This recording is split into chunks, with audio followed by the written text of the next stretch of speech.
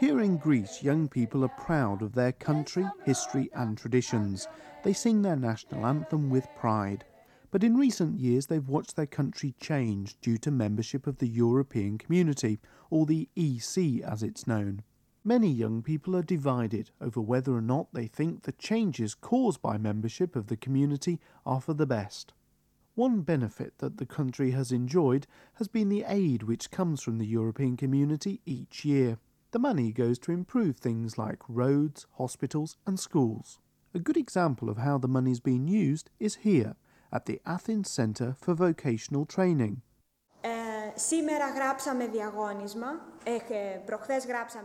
This maths lesson is taking place in a new building paid for by money from the European Community. Lina Riska of the Greek Education Department believes that membership of the community has benefited her country. The European Community helps us a lot with the money and all those directives to make better our training courses, to buy new machines for education, and we have make new lessons and courses. The content of the programs were more in European level.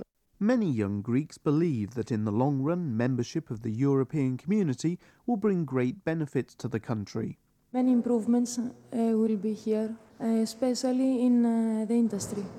Many people will find work, the tourism will expand, all these things. I think it will help Greece a lot.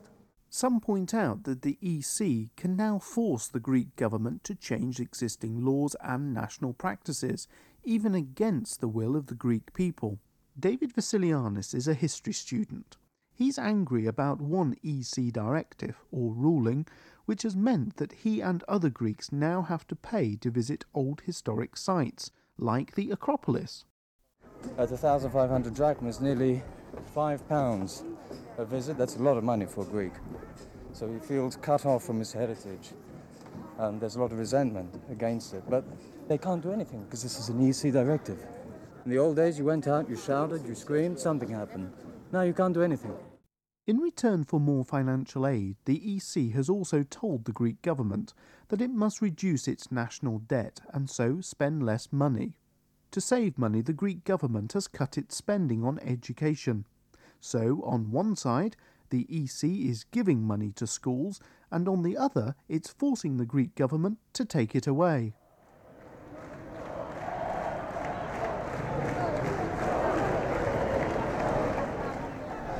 Cuts in education spending have caused students to walk out of their schools and to go on marches through the streets.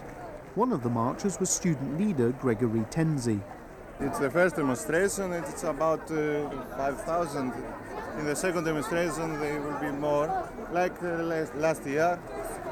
But in the first demonstration we have 5,000, in the last demonstration we have 100,000.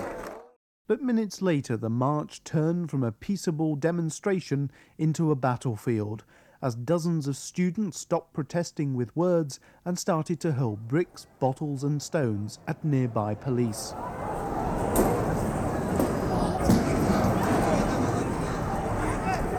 Here the students are beginning to riot, they're beginning to throw stones, and the police are just moving in now. The area is getting a bit quieter, the riot police are moving down. And, there's about 200 policemen, and they're having stones thrown at them. You can hear the glasses breaking. A lot of reporters here talking into tape recorders, a lot of shoppers really, not really understanding what's going on. The police are forming a line now.